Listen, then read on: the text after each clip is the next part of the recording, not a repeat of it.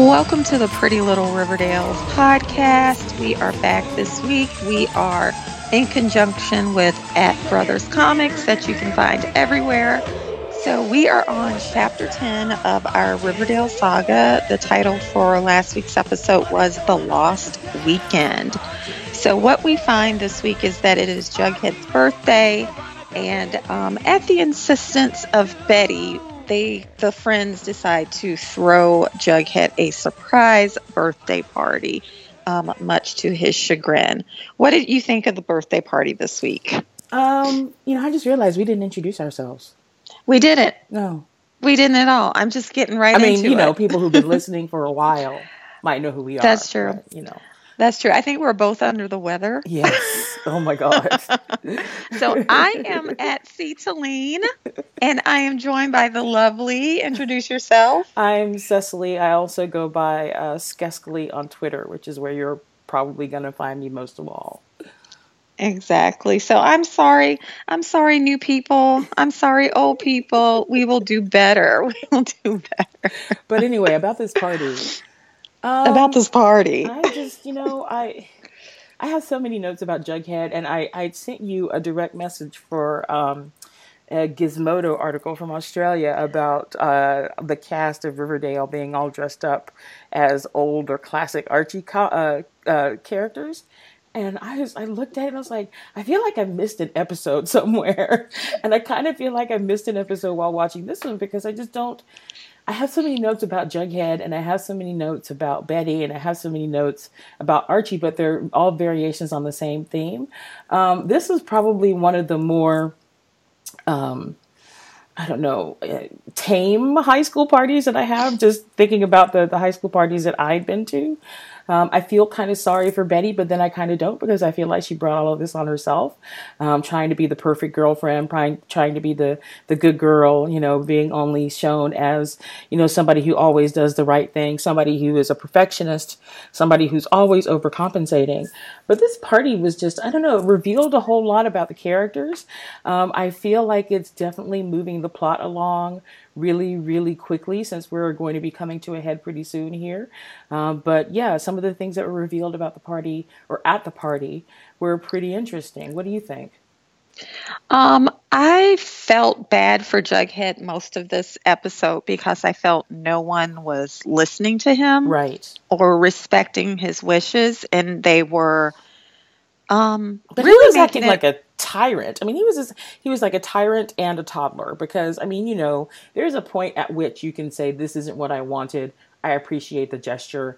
And not that he needed to fake it, but it's like there's something around learning social graces that happens, I think, around the age of 16 or whatever. And Jughead obviously hasn't had enough of stability or direction in his life to have learned what that was, because he was horrible to everybody. Well, he told us he was not wired that way. I'm wondering if do you think they're setting him up to be kind of like a trench coat mafia character? Because there are a couple of things, but no, there are a couple of times, like, let me put my glasses on and read my notes here. So, like, there is a couple of things where Archie referred to him as a lone wolf. He kept saying that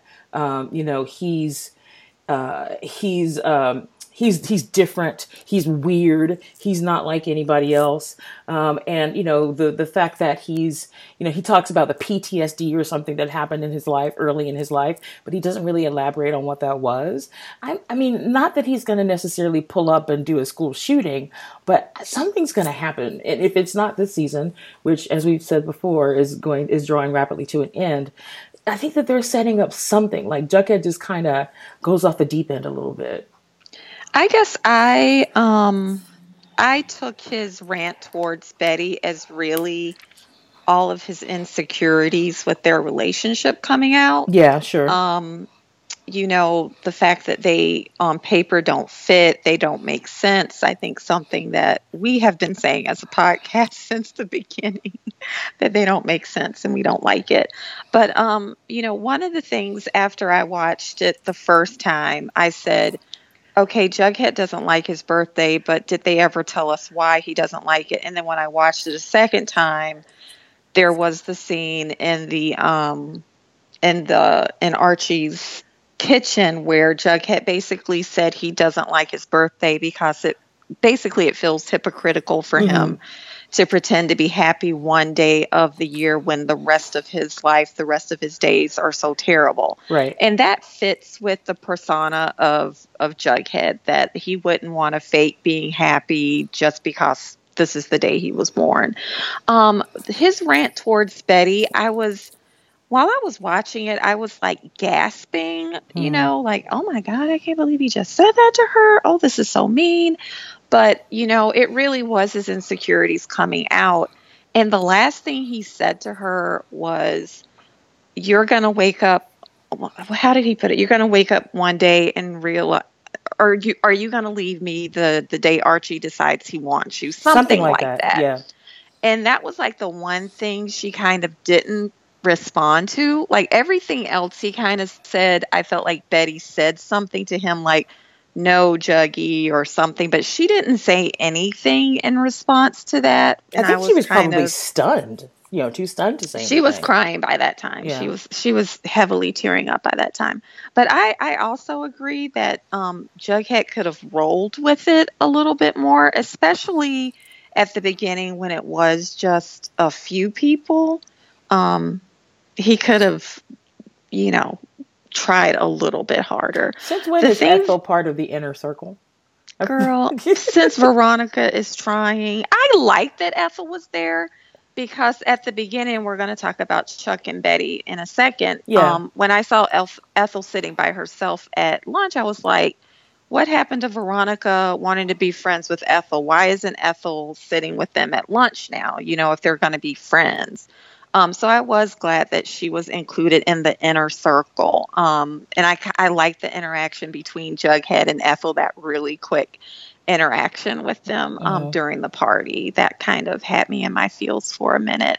But you know, overall with the birthday party,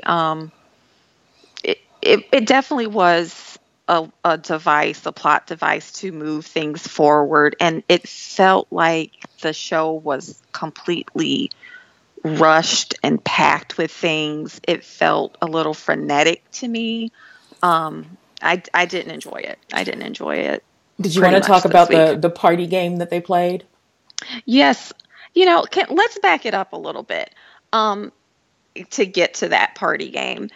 I wrote in my notes that I felt like the theme this week was about control, Mm-hmm. and about losing control in some ways. We saw Archie choosing to lose control by drinking, and that was pushed forward by Fred's decision, kind of out of the blue, to decide to go to wherever Archie's mom is to finalize their divorce. Mm-hmm. So we see Archie kind of choosing to lose control. We see Veronica making the same choice. She's drinking at the party. She's choosing to lose control because of some revelation she has about her dad.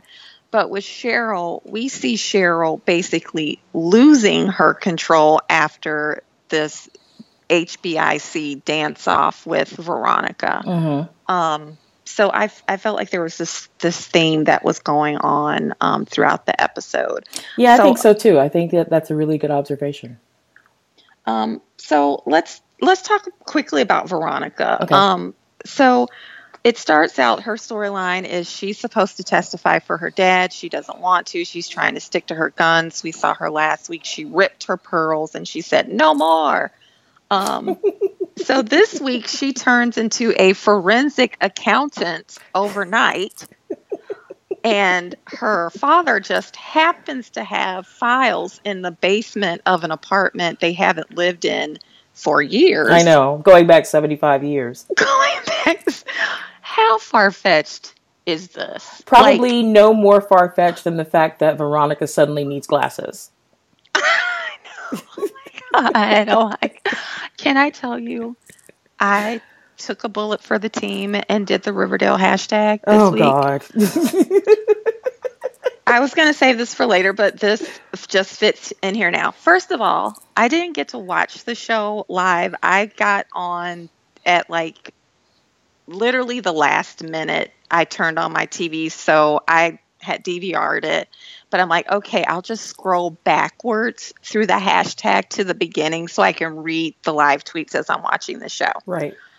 Why did it take me a half an hour to get to the beginning of the live tweet for that show? So first of all, tons of folks are tweeting about this show, girl. I know. Like tons of people. And they were convelling about these glasses. Oh my God, I love Veronica in these glasses. She always like tweet after tweet after tweet after tweet, just in love with these glasses. I'm like, I cannot take this. She's the kind of girl who would wear glasses, not because she thinks that they make her look smart, because I don't think she's that shallow. But she is the kind of girl who would wear glasses because they're a stylish accessory that complements her particular outfit. But you know, I mean, it was just so funny to me that she has not been seen wearing any kind of eyewear, not really even sunglasses, if I remember correctly, throughout the whole episode. And suddenly, you know, oh, she's got to go back through 75 years worth of paperwork that came out of nowhere in a day. And suddenly she needs glasses.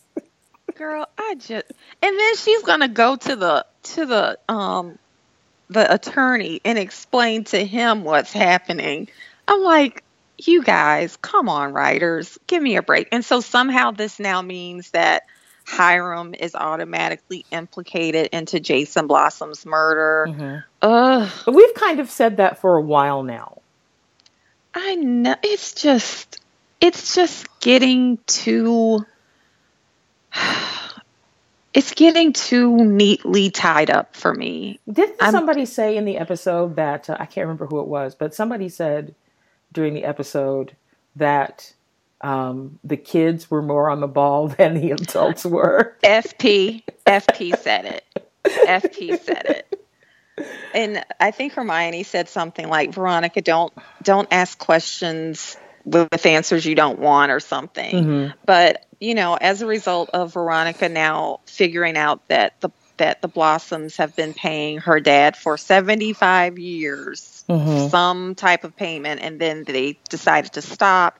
Now she's kind of decided to go after Cheryl. Right. With the River Vixens, who it's nice to bring that storyline back, that they're actually cheerleaders. Yes. With a dance-off. Which was filmed so terribly. It's like we got 2 moves from each one of them, and then the rest of it was the watching the rest of the River Vixens' reactions.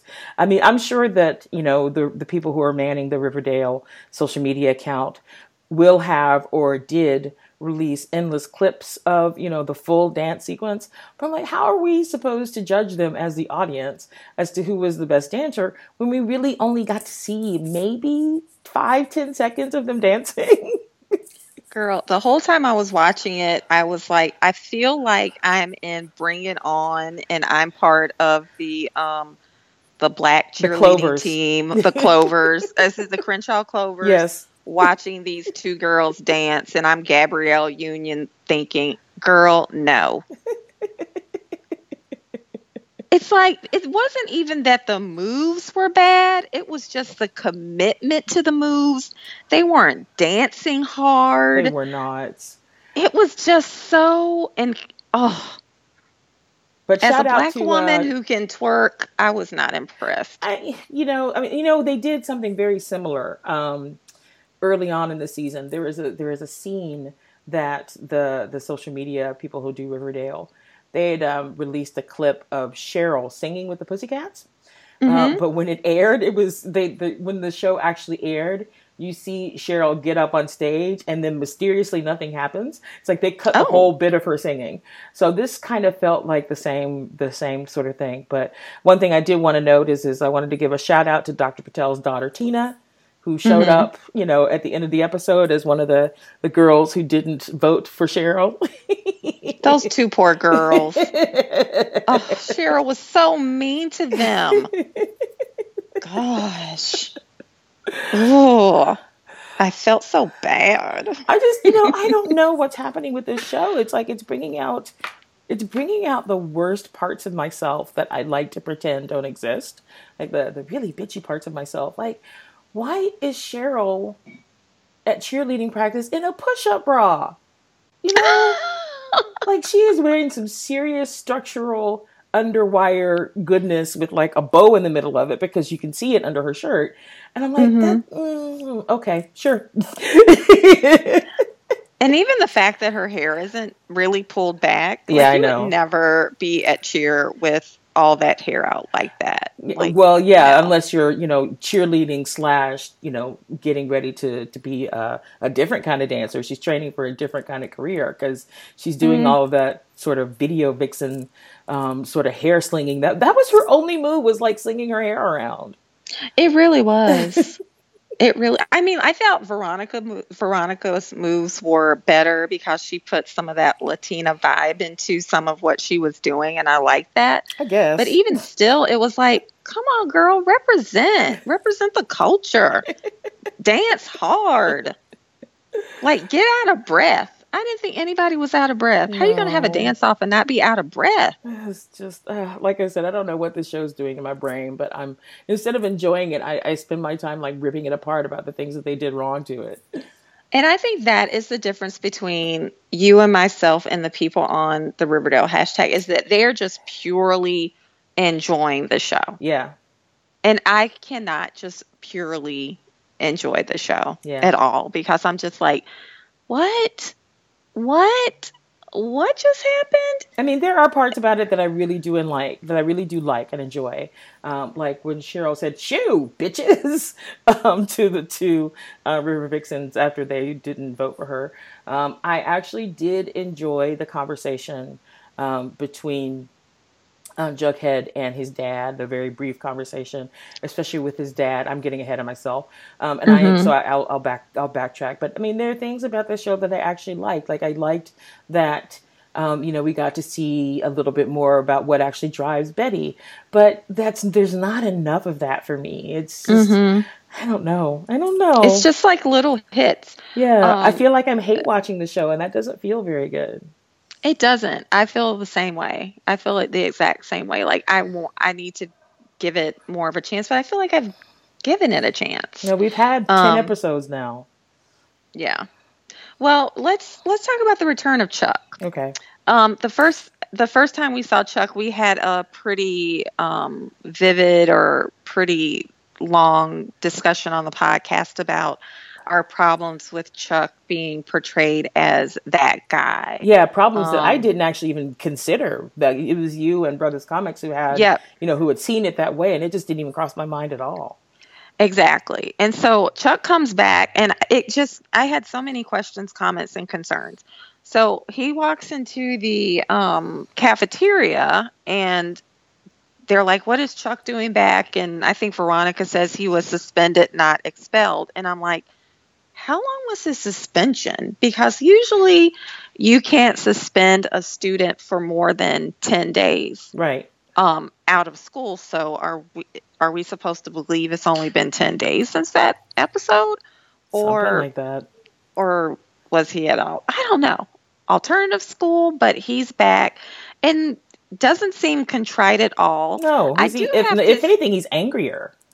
Yeah, it was nice that he apologized to Ethel.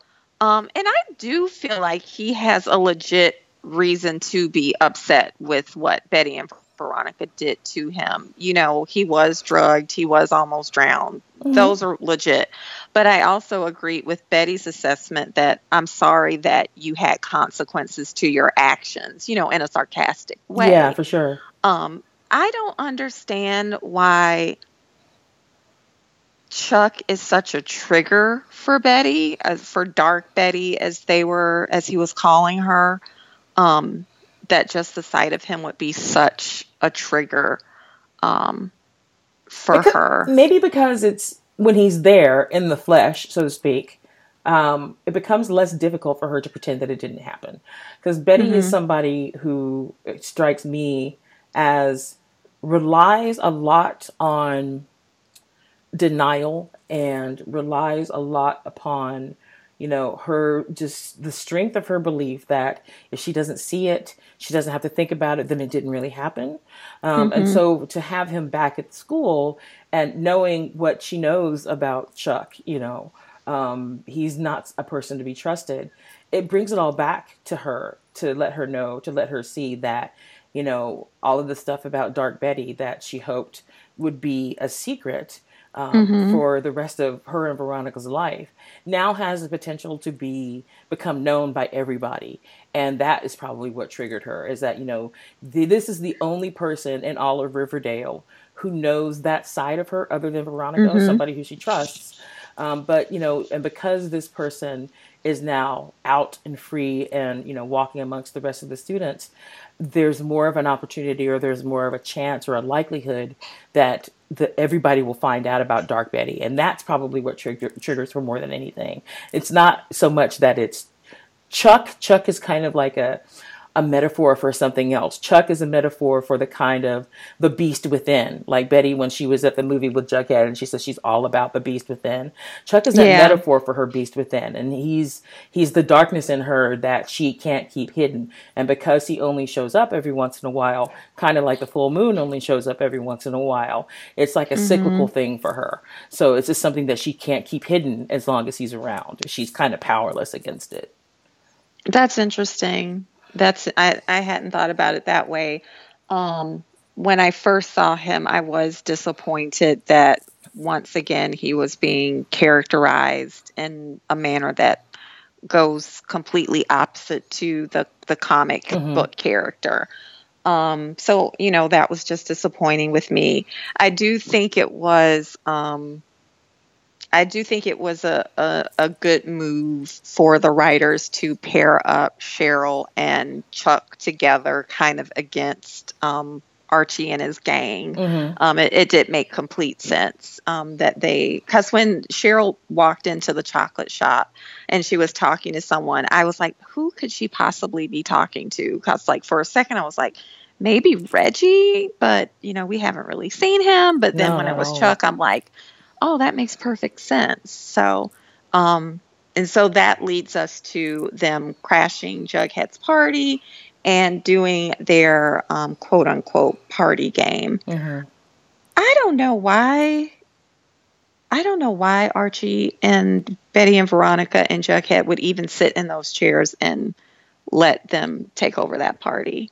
That just seemed so weird to me. But I guess two of them were really drunk. Yeah. I don't know. Well, Archie's whole thing is that Archie is like the wind. He just goes wherever, he goes wherever the wind takes him.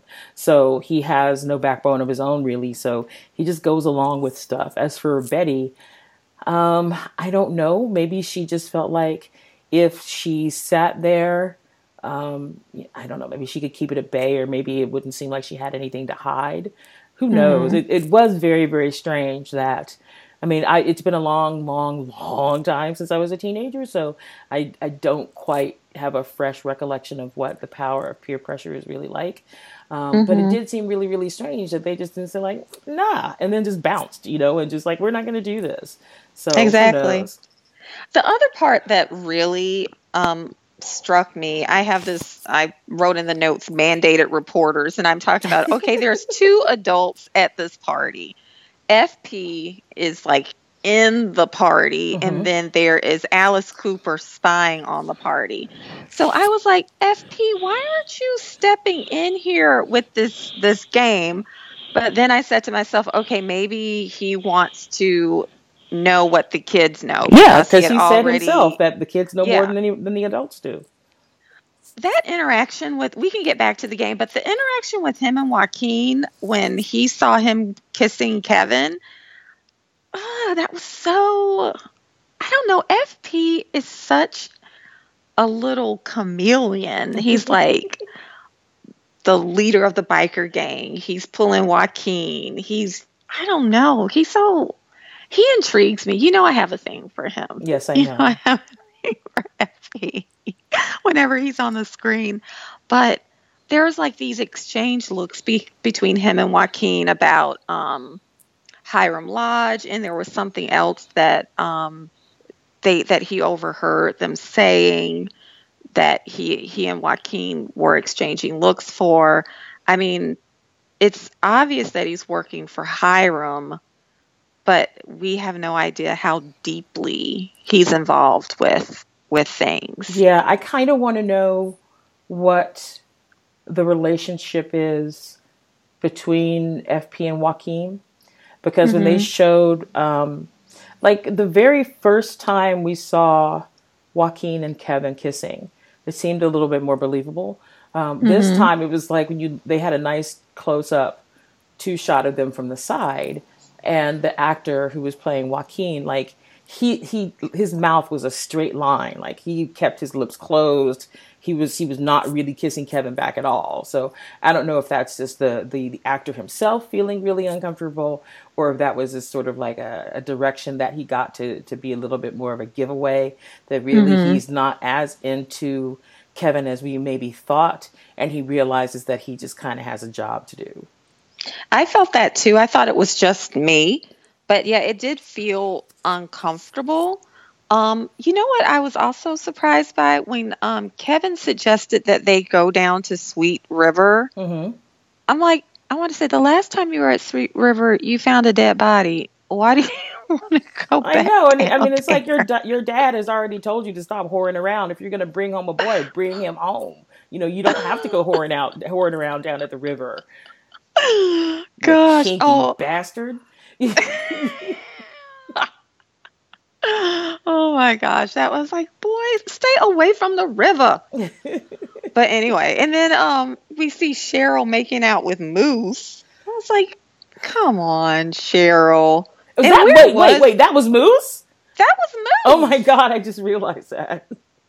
That was Moose, because remember, Moose was carrying the keg I when couldn't they figure out walked who that in. was. I thought he was just some, random I think that was bulldog. Moose, because I watched it twice, No, I take your and they were word for like, it. I just didn't recognize him.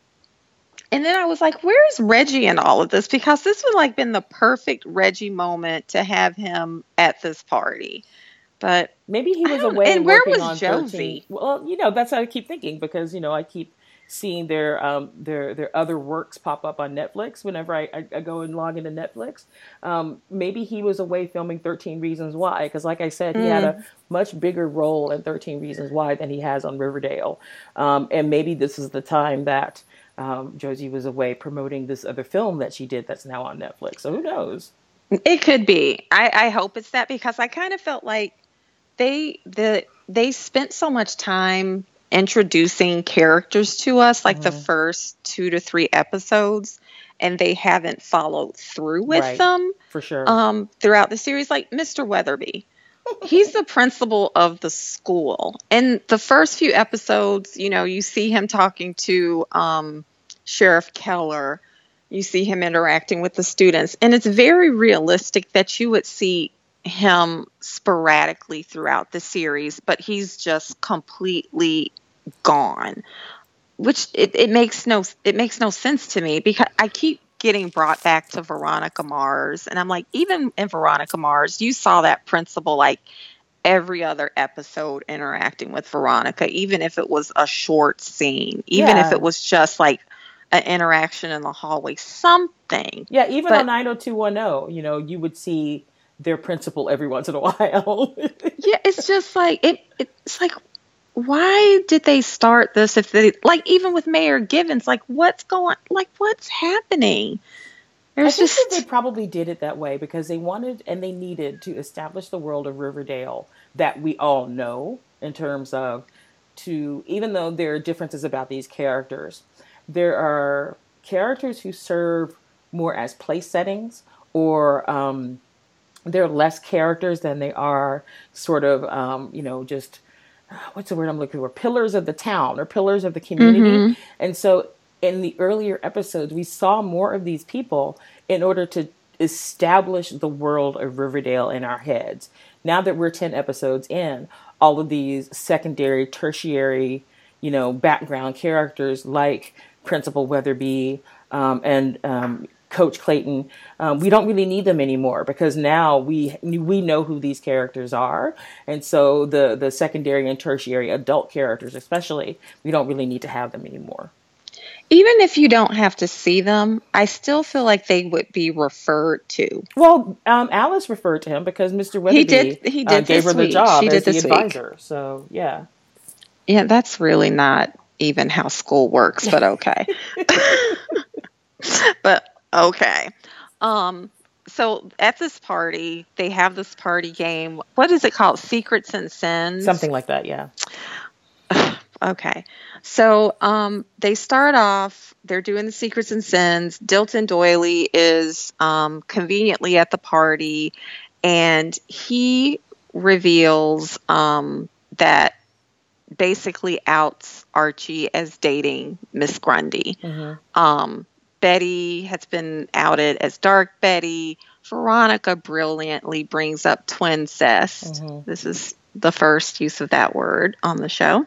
And Cheryl kind of goes down on Ronnie for coming in and what's happening with her dad.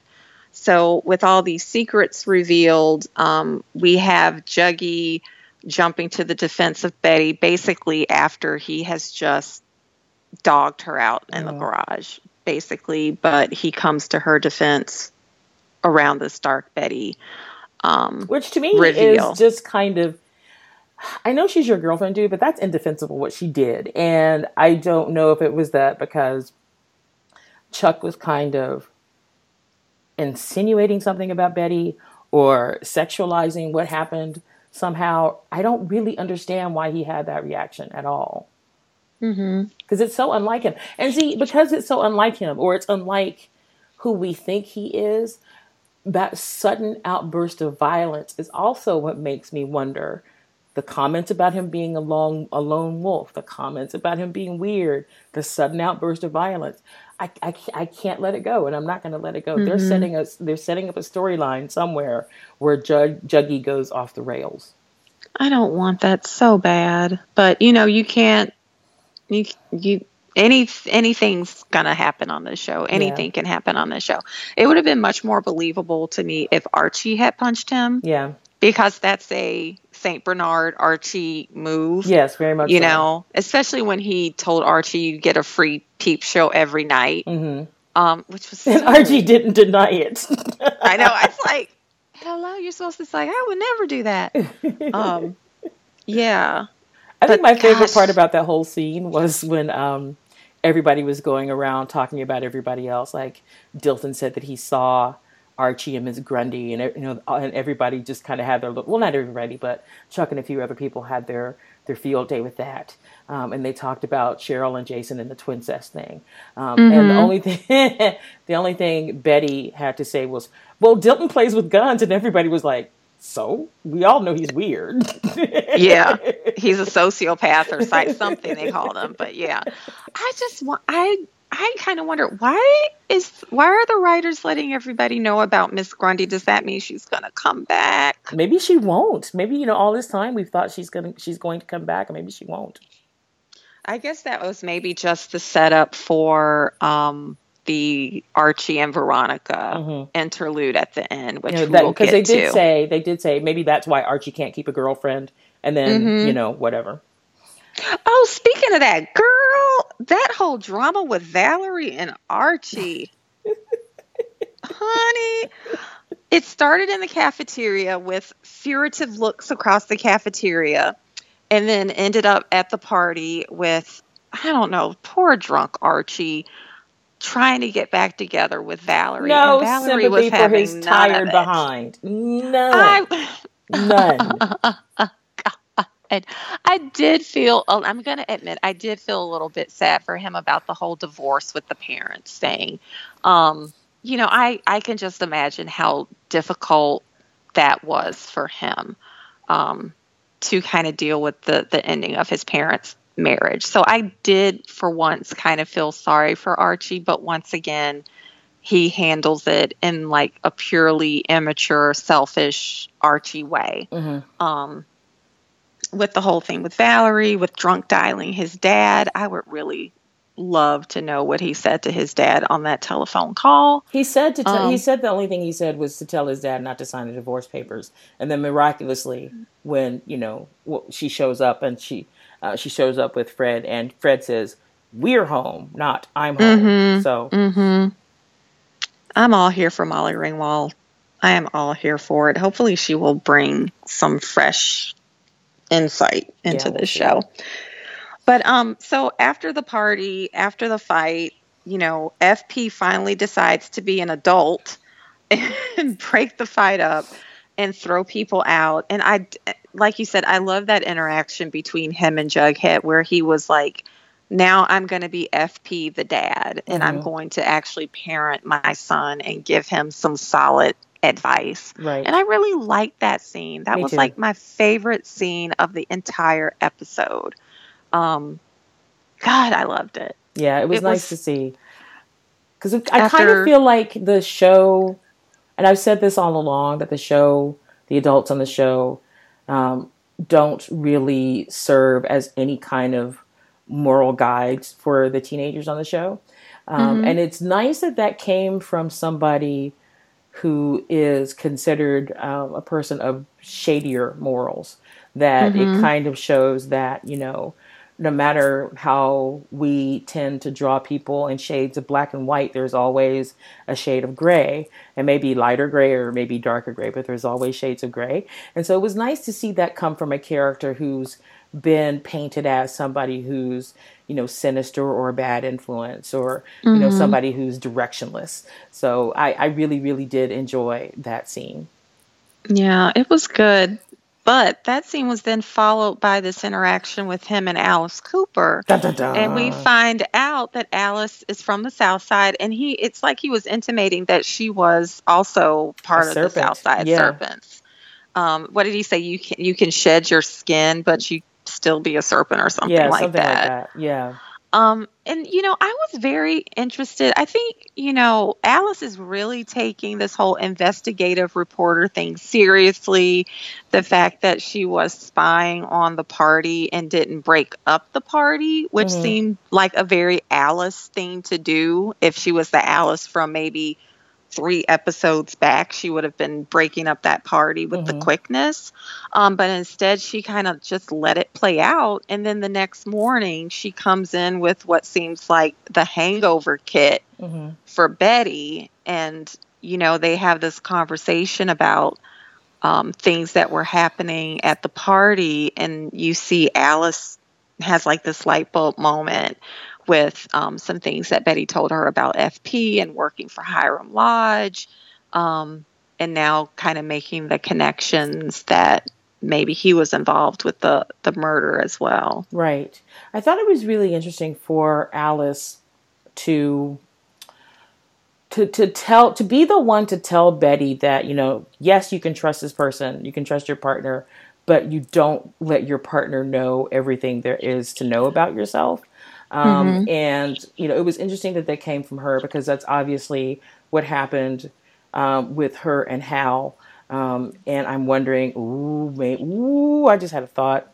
What? When Betty got, when Alice got pregnant when she was a Mm-hmm. teenager, Mm-hmm. um, and it's FP's baby. It was FP's baby, but she tried to pass it off as Hal's, and he believed her. And okay, so I'm not going to I say anything just, I else. just, that's very plausible.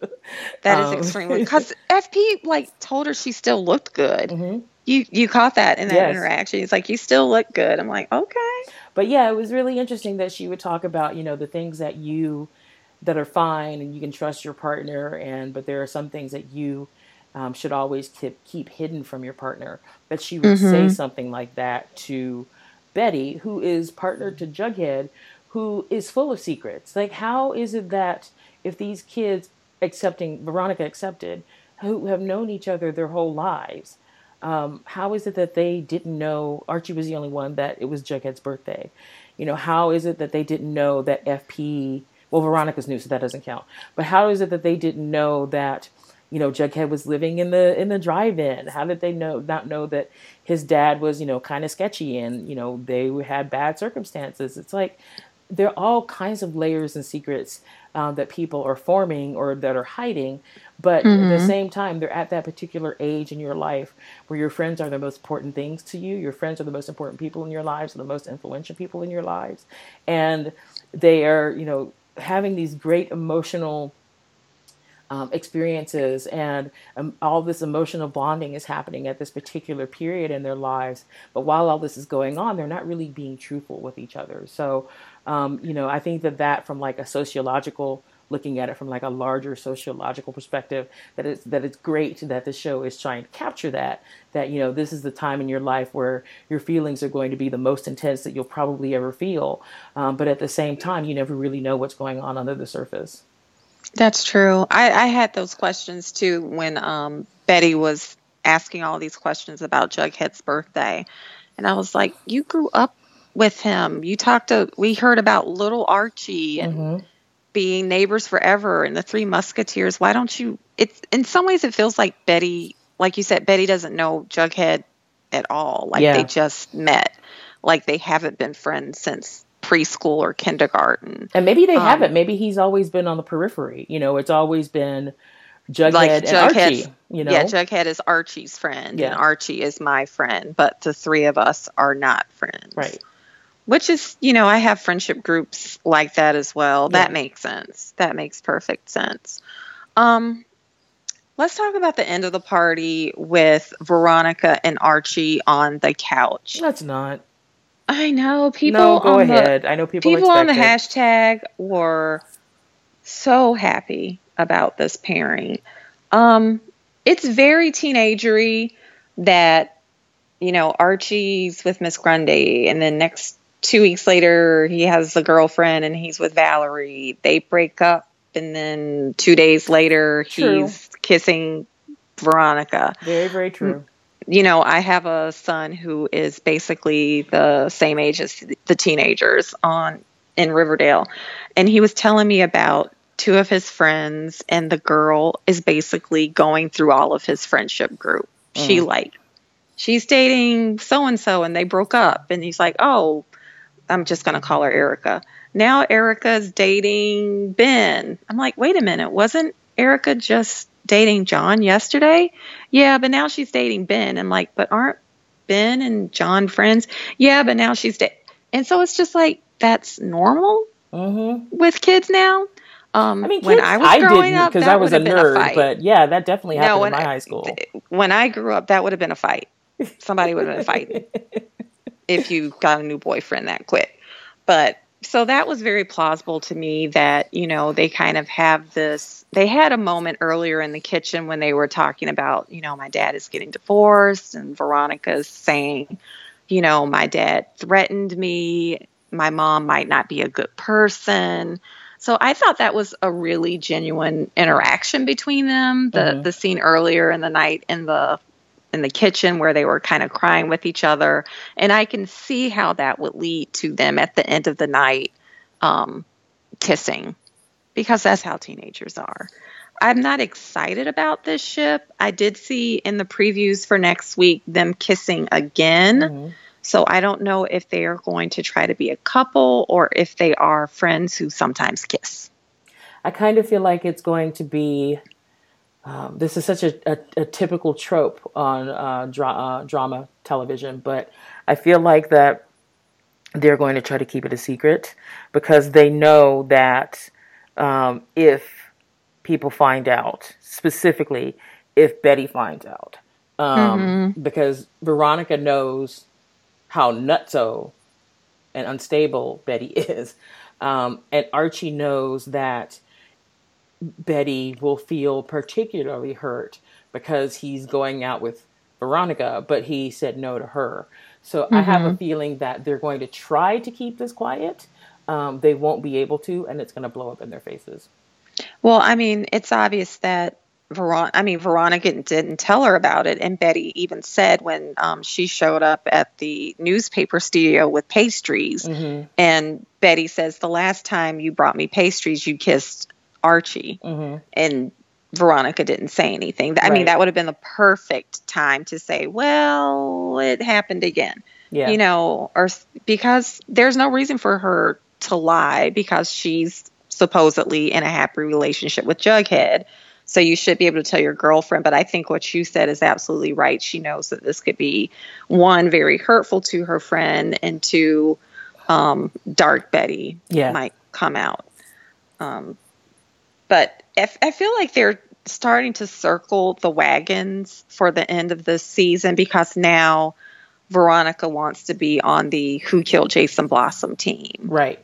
Last week we kind of had Archie getting on board with that as well. We have Alice Cooper on board with the kids. I think Joaquin, something big is going to happen with this thing with Joaquin. Maybe he's going to confess to Kevin what he's doing. I don't know. But I feel like they're trying to quickly start to wrap things up for the series. And you can, I felt that as a viewer. It felt a little bit rushed to me. And this episode was really one of my least favorite of the season so far. I know lots of people on the hashtag Riverdale really loved it. I saw it multiple times that this was by far their most favorite episode of the season. What was it like for you if you had to compare it with everything else? I enjoyed it. I enjoyed it more than I thought I would. I don't know that I want to say that it's my favorite episode of the season, but it's the episode where a lot of the questions that I've had all season long are starting to become a little more concrete. Like the resolutions of these various plot threads are finally starting to be woven together, which is nice.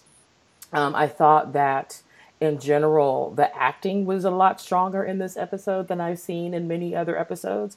And I don't know if that's because they focused on the characters who are more fully fleshed out and the characters who are, frankly, more the most talented actors on the cast.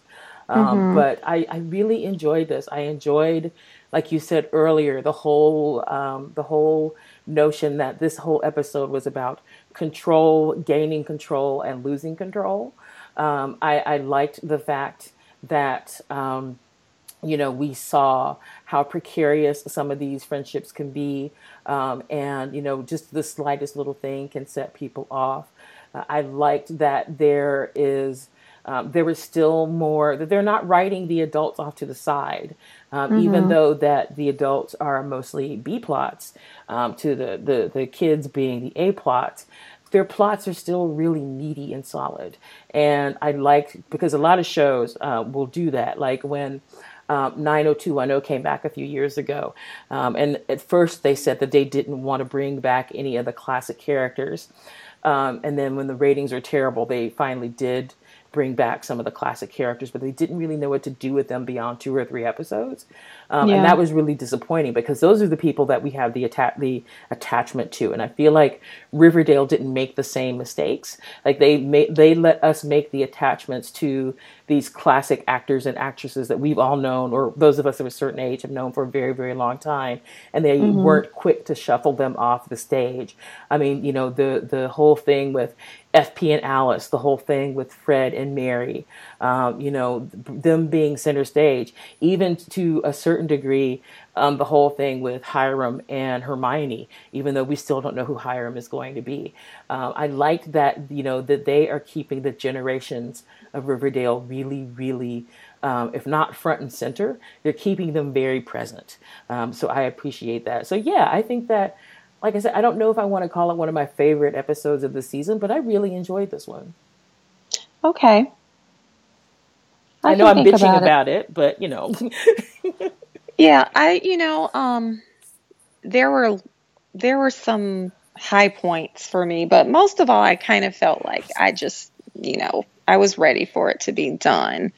It usually leaves me with more questions than answers. I felt like I really didn't have any like aha moments this week. Like nothing made me change who I thought killed Jason Blossom. Me either. Once again, and maybe it's because I see the previews. Like I felt like I saw almost everything that happened this week in the previews, except for, like the dance off or whatever. So I don't know. I wondered about the absence of Hal this week. Maybe they just couldn't fit him in. But this is one of the first episodes we didn't see him at all. And I'm very excited about Molly Ringwald. I Me I too. thought she would be in a little bit more than just that last scene because she tweeted, like, "Hey, I'm going to be in this episode of Riverdale tonight," and Yeah. she was teasing that on Twitter, so I was expecting a little bit more from her.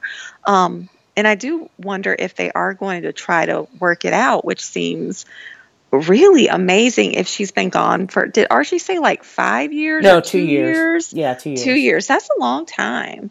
And I do like that question about what would have happened if I had left Riverdale. Um, my first thought was, ooh, it'd be great if they just had like a one-off episode about what would happen if Archie had left Riverdale. Or maybe they How could would it do be different? that. Maybe they could do that, like if Fred and Mary attempt a reconciliation, it doesn't work. Mm-hmm. They do split up, and Archie worked for his dad last summer. But this Mm-hmm. coming summer, Archie could go off and live with his mom wherever she's in Chicago, I think, right? I think she's in Chicago. So Yeah. she could, Archie could go out to Chicago and live with his mom for a summer. So that's a potential for a really, really good storyline. Yeah, that could be like season 2. Archie comes back from Chicago, Yeah, like a changed man, yeah, hopefully. one with a spine. Oh, yeah, one with a spine, one who can have a idea and follow it through to the end. Hello. So I think we talked about everything. We talked about Jughead and Jughead and Betty almost breaking up. Like, were you excited? Did you think they were going to break up? Were you No, sad when they I thought they were reconciled at the teenagers, and end? teenagers are hot for each other one minute and cold for the next. So I didn't even get my hopes up. I knew that they would reconcile because it wasn't enough of a blowout, and I've seen enough teen dramas over the course of Mm-hmm. my life to know how those things go. So no, I didn't think they were going to break up at all. You know what I really liked in the scene with them in the chocolate shop was the fact that Jughead took off his hat, Mm-hmm. and I felt like that was okay. I'm gonna totally He reveal myself to you. he might as well have been naked. I know, cause I'm like, wait a minute, is his hat on that table? And she showed him her basically Scars, her yeah, her self harm. yeah. So I really liked that scene. That was really sweet. I thought that was really sweet, the way that they had them reconcile together. I thought it was sweet, but at the same time, I can't ever not hear Alice's words in my head. You don't show Hmm. your partner everything there is about you. So, who knows? I am very interested to see how the season Yeah. ends because, like you said, they are just putting so many teases out there for us to kind of be pulled down all of these different paths. And next week, I know you don't see the previews. It seems to be a Polly focused episode, Does she have the and baby? no, she doesn't have the baby, but it's more of her investigating the blossoms, is Okay. what it looks like. They showed this quick scene of, how we've been talking about Clifford's wig, basically of her looking in Clifford's wig room. He has a room of wigs, and he's standing in the mirror with, it was really fast, but I think white hair or no hair or something. So something's coming of that. Cheryl was kind of threatening her or appearing to threaten her. So it's going to be a Blossom Polly focused Hmm. episode next week. So that'll be intriguing. I thought the Um, whole thing with Mr. Blossom's wigs was just. I didn't realize it was going to be a thing because I was just poking fun at it because it was so obvious that they were wigs, but nobody was talking about it. So I was surprised that it's actually part of the plot. I think Hermione called him out She about the called him a wigs to wig wearing Veronica. monster. Yeah, last week. But like we've said before, these people don't do anything by That's happenstance. true. That's true. I did pay attention to Cheryl's brooch this week, and you were right. It was a spider. She was up to A no woman I good. know, a friend of mine, she even noticed. She says that she's going to help me with my plan to rewatch and catalog all the spider incidences. But she said that there's even a scene where, not in this episode, but a few episodes back, where Cheryl's wearing spider leg earrings. Oh. Not the whole body, but just the legs. Mm-hmm. So that's kind of interesting. See, you make me want to go back and look at all this imagery with you. Like, I want to rewatch with the volume off so I can just pay attention to what's happening around the kids. And Veronica had on a brooch as well, and she had on that black faux fur coat in the attorney's office. She had a brooch on as well, and I couldn't tell what it was a brooch of, but you just don't see 15-year-olds wearing brooches. I mean, so I did, it has to mean something. but it was the 80s, so, you know, whatever. Oh my God, I had a whole jean jacket full of those pins. That's so 80s. Oh my God. My favorite one was a big round rhinestone one that was about the size of a little bit bigger than a golf ball. And somebody who I'm still friends with, the guy that I took to my prom, my senior prom. I was a senior, he was a freshman, and we met each other because I got off the school bus one day and I was wearing a jean jacket, a pink satin shirt, and like stirrup pants or something or other. Oh, and the stirrups. He was wearing like an oversized man's shirt, jeans, and he had taken a glow in the dark green lobster and turned it into a brooch. And so he commented on my brooch, and that's how we became friends, and we ended up going to the prom together. So brooches are important, you know. Don't let anybody tell you anything different. But here's the thing, another thing about jewelry that I noticed in this episode. How did Hiram know to send Veronica new pearls? I know, that was interesting. I was like, when I saw that he had sent her the pearls again, I was thinking, okay, this is symbolism that you're back in his clutches. Yes. But then I was like, maybe that's just his go-to, but that's a good point. How does he know that she doesn't have her pearls? Maybe he has someone watching them. That's what it is. And maybe it's Smithers. Could be. I mean, if you think about the scene where, you know, we had talked about Veronica giving Ethel all of this stuff, none of which would fit Ethel. She didn't give Ethel any jewelry. She gave her purses, she gave her coats, a couple of other things, but she didn't give her any jewelry. No. And so, you know, the pearls were obviously, you know, for something big that he missed in her life and he wanted to make up for. But to see that he specifically gave her pearls, it's just another kind of sinister reminder that Hiram's got his clutches everywhere. Yeah.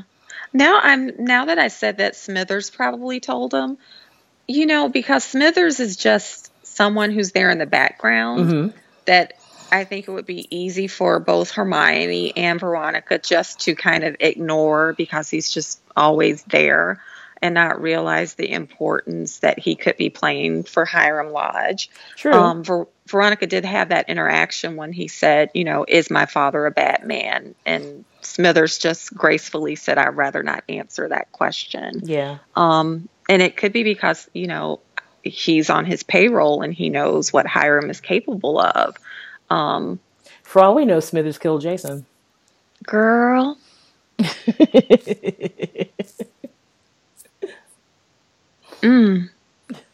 You just put me in a tailspin with that one. Damn. He totally could have. He could have had him doing some errand to FP, got all caught up. Why is it so many layers? Because Smithers would be somebody we would never miss. Yeah. Brothers Comics said that it has to be someone you won't miss if they're not there. Yep. And at this point, we would miss FP if he wasn't there. They've woven him enough into the show. I still think I still think it could be Cheryl, and she would just get, you know, protected from it, where she might have done it and they have a patsy. Makes total sense. Yeah. Okay. Now you got to go away and think about this Smithers thing for a while. I am. I'm going to be in the shower thinking about it and thinking about all the ways it could be Smithers. Well, you'll have plenty of time to think about it because the show won't be back until April 27th. I know. Wow. I guess they are just, and people were upset about it on the hashtag. Honey, they were upset. We have to wait 2 weeks. Well, this is the, you know, this time of year is when, you know, you have to set up for the May sweeps. And if you don't have a full season season, if you don't have 22 or 26 episodes or however many a full season is, you get to take all of these hiati, whatever, in the middle of the season so that you can gear up for May, which is the big sweeps period. So Yeah. So I mean, it makes sense. I've talked about hashtag Riverdale throughout the podcast. I did take one for the team. They love it. I maybe saw 2 to 3 negative tweets about it. One of the things that made me so sad is someone tweeted, "I just can't get used to this guy's name being Jughead," which tells me that person had no background with Archie's comics. No connection whatsoever. So it seems like there's lots of people who don't have connections with the character. I would say in the same way the folks on this podcast does, and maybe that's why they're able to just sit and enjoy the show. Probably. Because they don't have any, kind of preconceived notions. They don't have a deep history with these characters.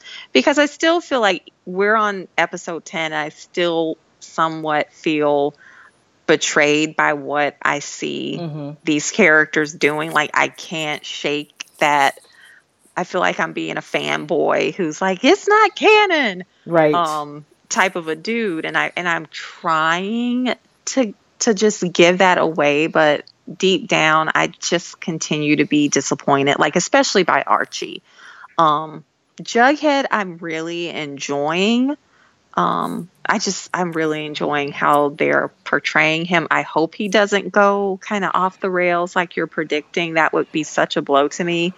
But I do think I can't 100% enjoy the show because I do have still this kind of sense of betrayal. I hear you. Yeah, I think it's, I found myself thinking about the people on the Riverdale hashtag, which I've told you I can't really stand it for very long. But when you hear comics nerds who will say things about, say, Marvel movies, for example, that is not like that in the comic, blah, blah, blah, blah, blah. I find myself thinking like that or reacting that way whenever I go into the Riverdale hashtag, and I hate people who do that. So that's one of the main reasons I don't participate in the whole Riverdale hashtag. I've even muted it in TweetDeck, so I can't even participate in it or see it. Yeah, because I feel like sometimes I need to be off because someone will say something and I want to tweet back, really? Question mark? Yeah, I know, right? Really? And and I don't want to be that person, right. So I kind of do stay away for that reason as well. But I'm glad people are enjoying it. Me too. I'm glad that it's leading to a resurgence of Archie. I think Brothers Comics tweeted us about Life with Archie, kind of a new series starting up soon. Is it Life with Archie? Wasn't it Life with Archie? I can't remember what it was called, but Pal Archie. Yeah, My Pal Archie. And the thing that got me is they were saying all new classic characters, which made my head hurt. Yeah, and I think when I read the article, the illustrator was saying that he's drawn classics so much that he's made it his own style. So I think it's maybe addressing how it's illustrated, whereas some of the updated versions, like the Mark Waid version, Archie looks more contemporary, like how his hair is, his clothing. And I think with the My Pal Archie, maybe it's going to look more like the 50s and 60s Archie, or the classic Archie that, I remember reading as a young girl. I hope it doesn't mean that they're going to get rid of the Mark Waid, Fiona Staples, et cetera, version of Archie, because I really like those books. I tend to buy them all in one go through the digital app, but I don't want those to go away because I've really enjoyed those. And I mean, of course, I'll check out this new My Pal Archie when it comes out, but I like the more contemporary Archie, and I'd like to see that stick around for at least a little while. I think it will be, just for the sheer fact of the popularity of the show right now. I think that it makes sense for them to keep the contemporary Archie for these quote unquote new Riverdale fans to discover discover Archie in this way. And I think it would be much easier for them to discover Archie in comic form as a contemporary Archie. But then I also think it's nice for us old heads to have kind of like this classic Archie from our childhood to be like, oh, there's my friend. There's my old Archie. Yeah, I hear you. that I used to love. So I think there's room for a lot in the Archieverse. Especially since they are getting new fans of Archie through the venue of Riverdale. That's true. So I do think that's nice because, you know, like I said, I don't know any person who reads Archie in real life except for my kids, and that's because I had so many Archies laying around and I made them read them. So I don't know any other person who reads Archie. So I think it'll be nice for the series to have that. I agree. So I think the only two things we have left to talk about are people of color in this week's episode. And I don't think, well, we saw Dilton. We saw Dilton. We saw Joaquin. We saw Chuck. Chuck is back. We saw Melody and Valerie. Yeah, poor Melody. Has she had a line? She's had one line, I think, this whole season. Poor girl. And like, you know, she's really playing those drums. Like she was tweeting about how hard she had to practice to play the drums. So like she's working hard. They can give homegirl a line. Come on. They could have done a little bit more for her. Maybe we'll see more from her next season. Yeah, who could she date? Let's see. Of course, we had Hermione. We had Veronica, and Veronica was speaking Spanish this week. Yeah, I was trying to figure out. I know Feliz Cumpleaños is happy birthday, but it was the last part that I couldn't quite figure out. And they didn't. You know, I always have closed captioning on, and they didn't even it just said speaking in Spanish. Yeah, I know. I saw that. Like, come on, give us a little bit more. I think that was it. There was just the reference to Mr. Weatherby, so I'm gonna count that. Okay.